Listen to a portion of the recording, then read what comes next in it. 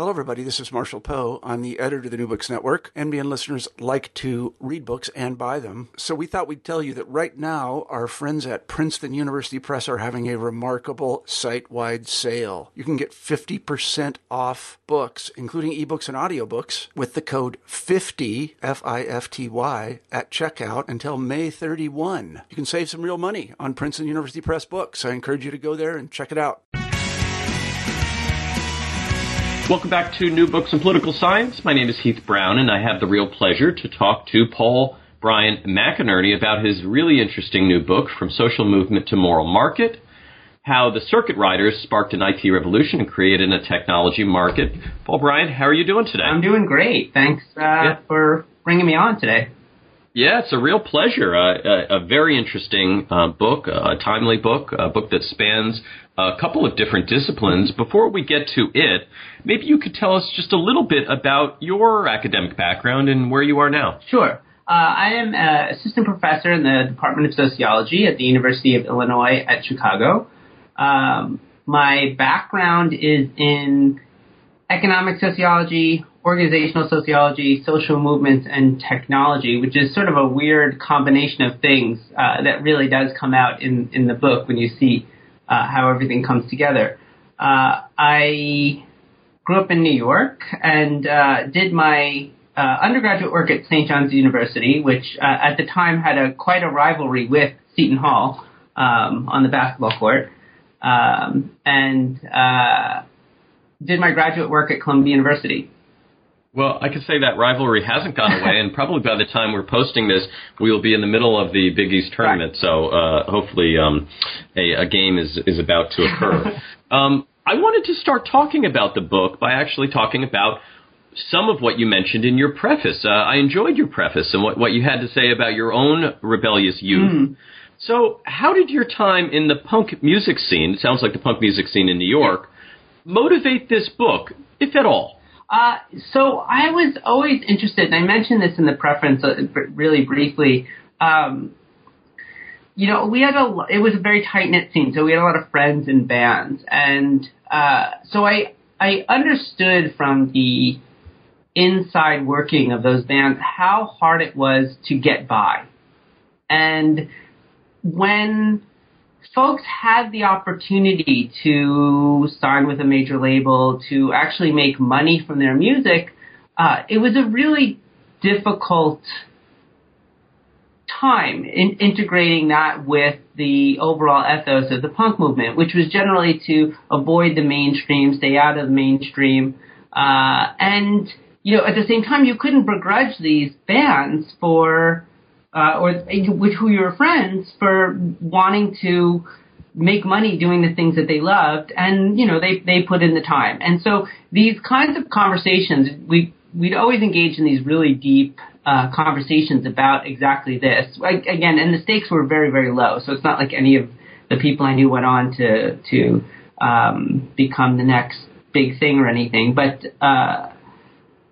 so what really drove my early interest in questions about things like, authenticity and how do groups maintain boundaries around authenticity and who's a part of the group and who doesn't get to be a part of the group anymore, were very much informed by those early experiences. And I think I knew enough about doing academic work to know that I should love what I study, but not necessarily study what I love. So the thought did cross my mind that I should study this kind of phenomena in the punk rock scene, but then I was afraid that then it would demystify that entire world for me. And so I was very fortunate when I had the opportunity to look at how these problems manifested themselves within an entirely different set of political and moral questions, right, revolving around technology and the social and larger social goods.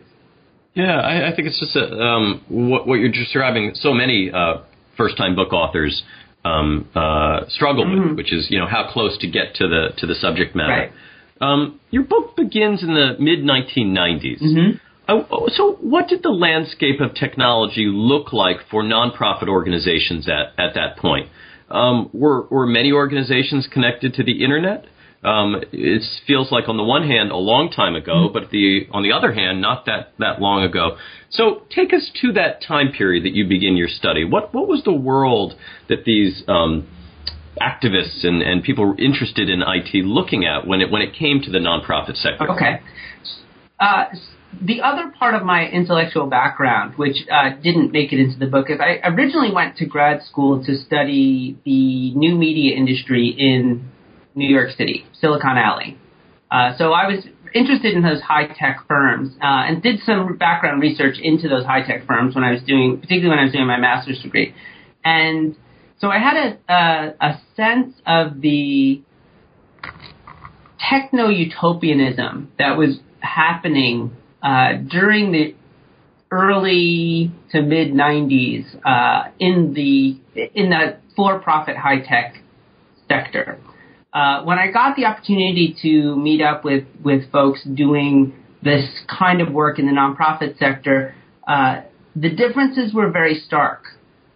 People in the nonprofit sector were really concerned at the time with doing really simple things like getting online, like creating membership databases. I mean, things that nowadays ordinary people do all the time when they generate lists from their contacts on their computer to print out labels for their Christmas cards.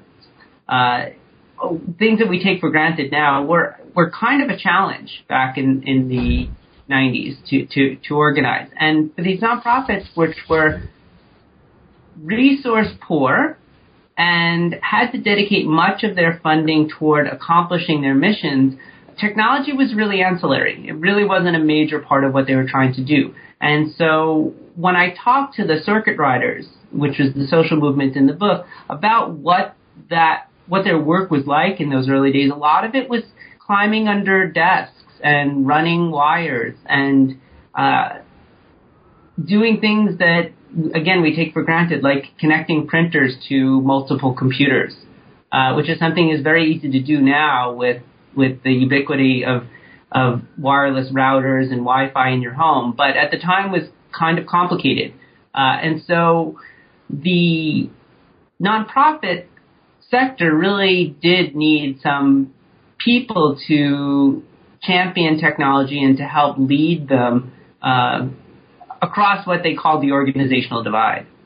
Yeah, and it seems that your book is a lot about just this issue, which is how we understand problems and how problems are conceived of. So in this case, one of the debates was whether this issue was primarily a private problem of certain organizations or really a social problem. Yes.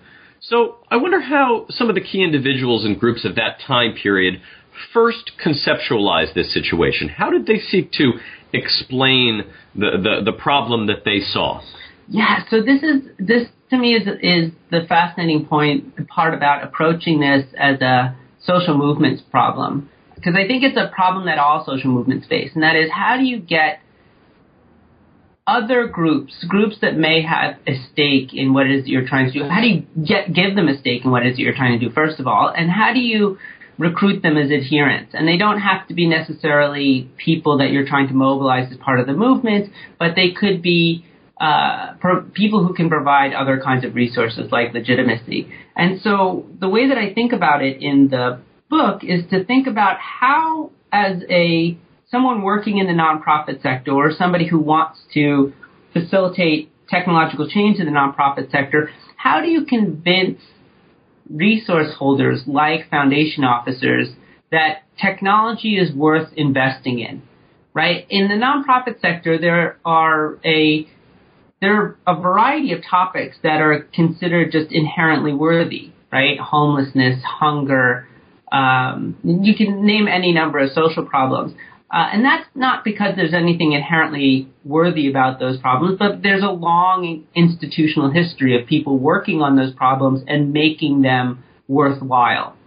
Technology in the 1990s really posed a problem for these folks in the sense that how do you convince people like foundation officers that technology is worth the investment? And how they did it early on was to try to connect or associate information technology with the daily operations of a nonprofit, to really attach it to their missions and say, look, technology is not just wires and computers and printers. It's fundamental to what nonprofits are trying to accomplish.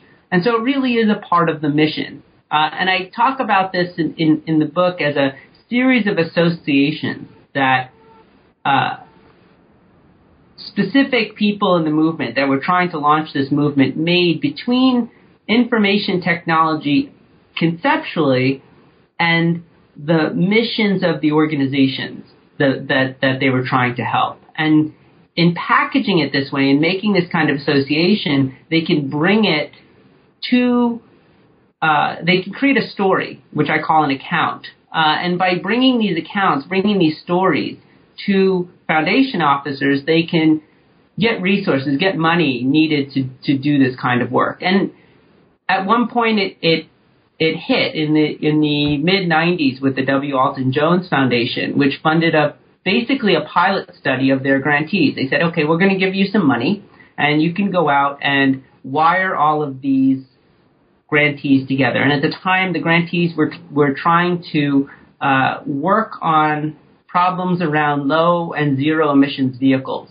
in the 1990s. And what those early circuit riders did was go to the foundations and say, look, what you're trying to do is coordinate about 50 nonprofit organizations that are all working on the problem of emissions in automotive vehicles. And so how fundamental to them solving this problem is them communicating across these great distances. And so communications technologies is really fundamental to what it is that you're trying to accomplish. And the W. Alton Jones Foundation funded the earliest circuit riders to go out and connect these folks to the internet and connect them to one another to do the networking.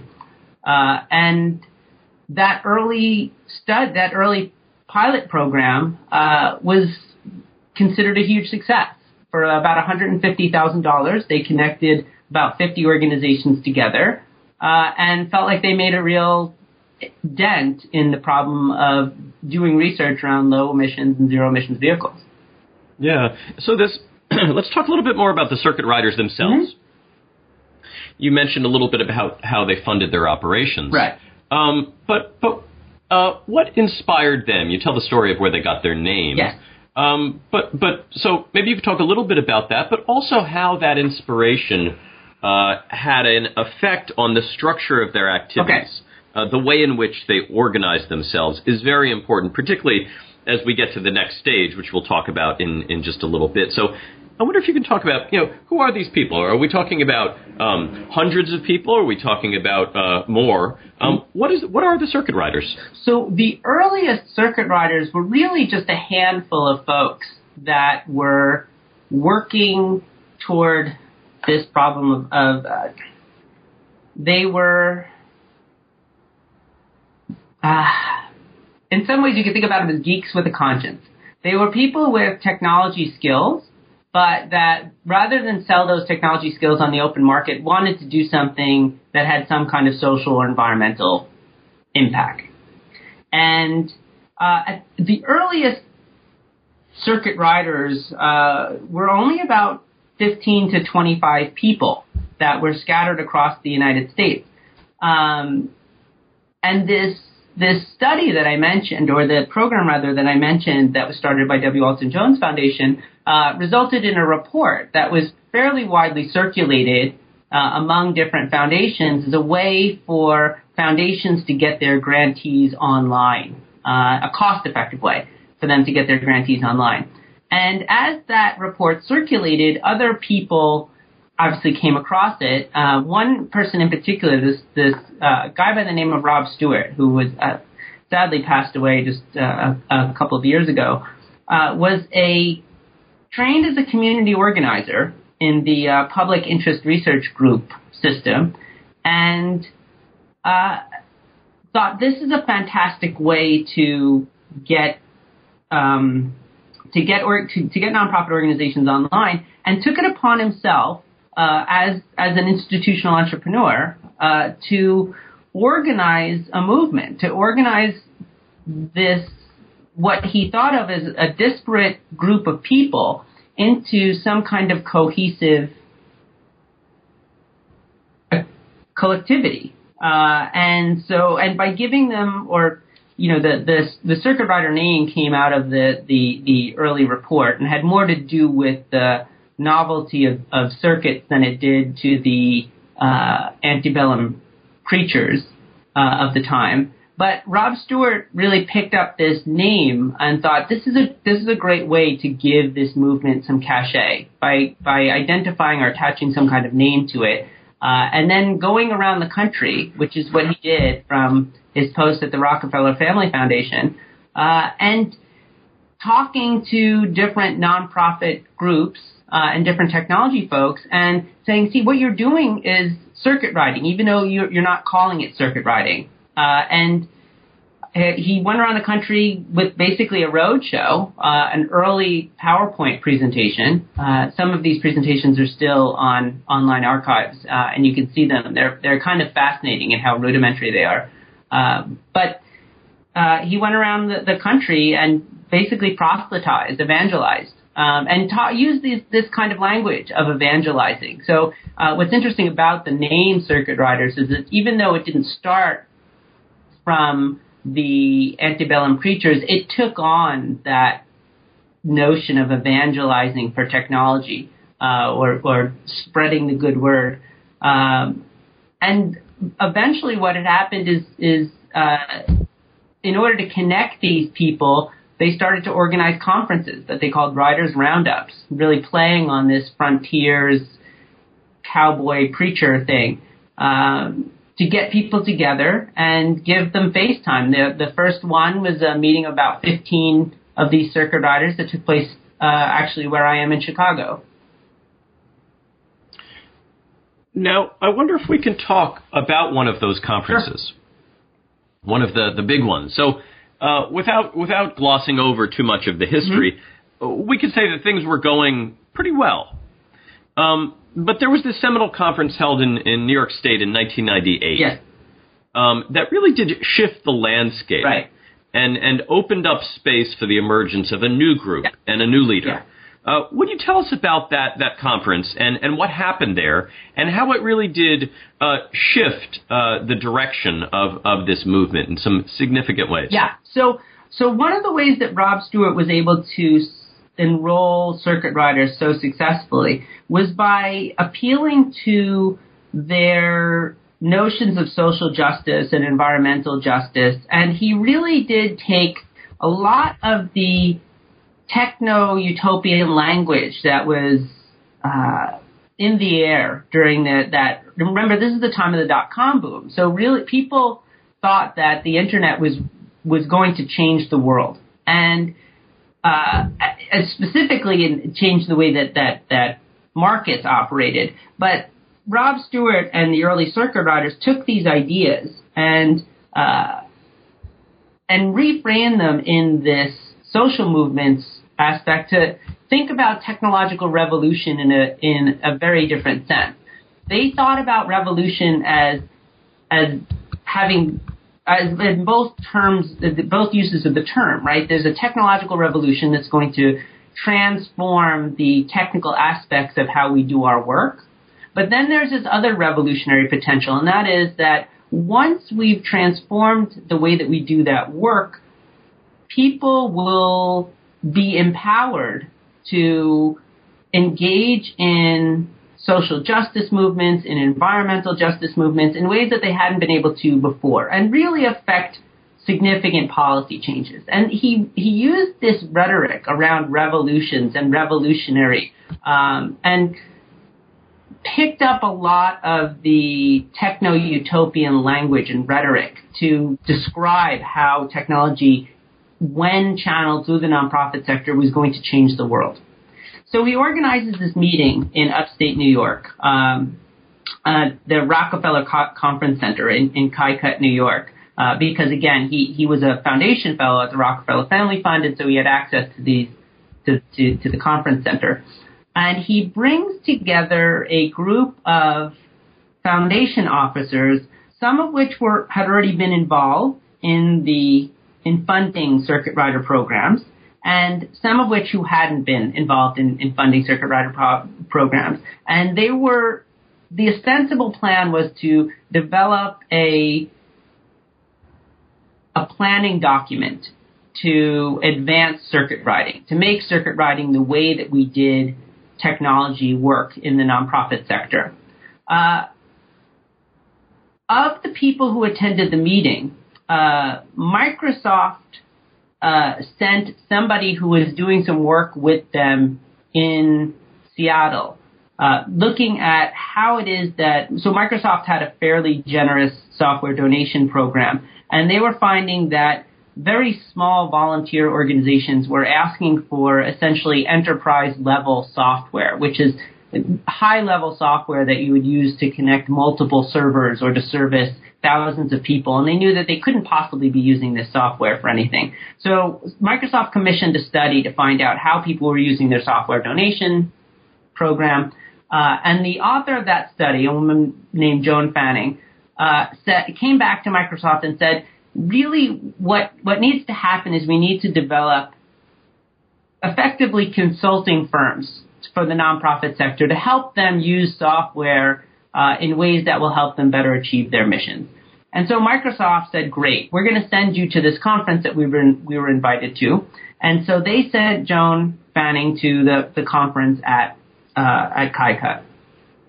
The turning point happens during the first day of the meeting when Rob Stewart stands in front of all these foundation officers and starts talking using this techno-utopian rhetoric. And the foundation officers, who are while politically progressive and politically liberal, are fairly conservative when they think about how to spend foundation funds, were really put off by the revolutionary rhetoric. And they were even more put off by the fact that there was, in Joan Fanning's terms, not really a concrete action plan. And Joan Fanning, being a very aware pragmatist, took advantage of the confusion in the situation to stand up and say, okay, here's how we can turn this meeting around. Here's how we can make something of this early plan. And she took the reins in this particular meeting and said, hey, this is how we can make these ideas, and in her language, actionable. Here's something concrete that we can do. We can fund organizations like the organization that she wanted to start to help nonprofits figure out how to use software, which is a very different kind of rhetoric than saying, if we fund the circuit riders, we will generate radical social change. And the foundation officers, this actionable, concrete, pragmatic approach to solving the problems of the technological divide in the nonprofit sector really appealed to the foundation officers in the room, and they started channeling their attention, but more important, their resources toward Joan Fanning and her model of technology work, which became the organization called NPower.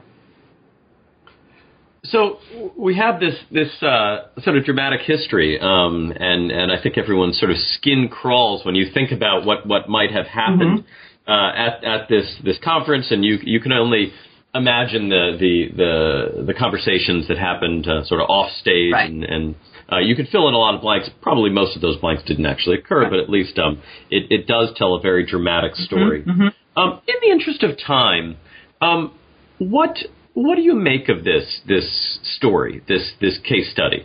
I wonder if you can sort of draw for us a couple of conclusions about how social movements work. About the influence, good or bad, of philanthropy. Okay. And sort of how you step back from this and try to make sense of this very detailed history that you tell in the book. Yeah. So I think what it tells a couple of things, I think, about social movements and collective behavior. First, it really speaks to the importance of what I call in the book competences, which builds on a concept by a colleague in sociology, Neil Fligstein. He uses this term social skill to describe how it is that people may be empowered to challenge certain kinds of institutional arrangement. And so I add to that this notion of competence, this idea that when people are, that people are informed and aware of the situations that they find themselves in, and people with social skill can take advantage of the knowledge that they have in those instances to alter the course of what ultimately becomes the course of the movement itself. Although at the time it wasn't obvious that this was going to really radically change the direction of the movement. But what became fateful about this particular occasion was that Joan Fanning's competence really refocused the attentions of the foundation officers in the room toward doing things in a much more conservative way. And so the thinking about the role of philanthropy, I mean, social movements studies has a long history of thinking about what are the roles of resources in allowing social movements to gain more adherents, to become ultimately successful. And money matters. Money matters quite a bit for these movements to be able to accomplish the goals that they need to accomplish or that they want to accomplish. And so foundation officers played sort of an outsourced or an outsized role in shaping the social movements by being decision makers around how these resources get spent, how they get distributed. And this moment in the history rechannels funding, material resources, and then even more important than the material resources, rechannels the legitimacy, the resource of legitimacy, away from the circuit riders and toward Joan Fanning and her new organization, NPower. Because with foundation funding, or foundation funding follows sort of what Rob Merton, an old functionalist sociologist, called the Matthew effect, and that is, to whom. To those people who have much is given.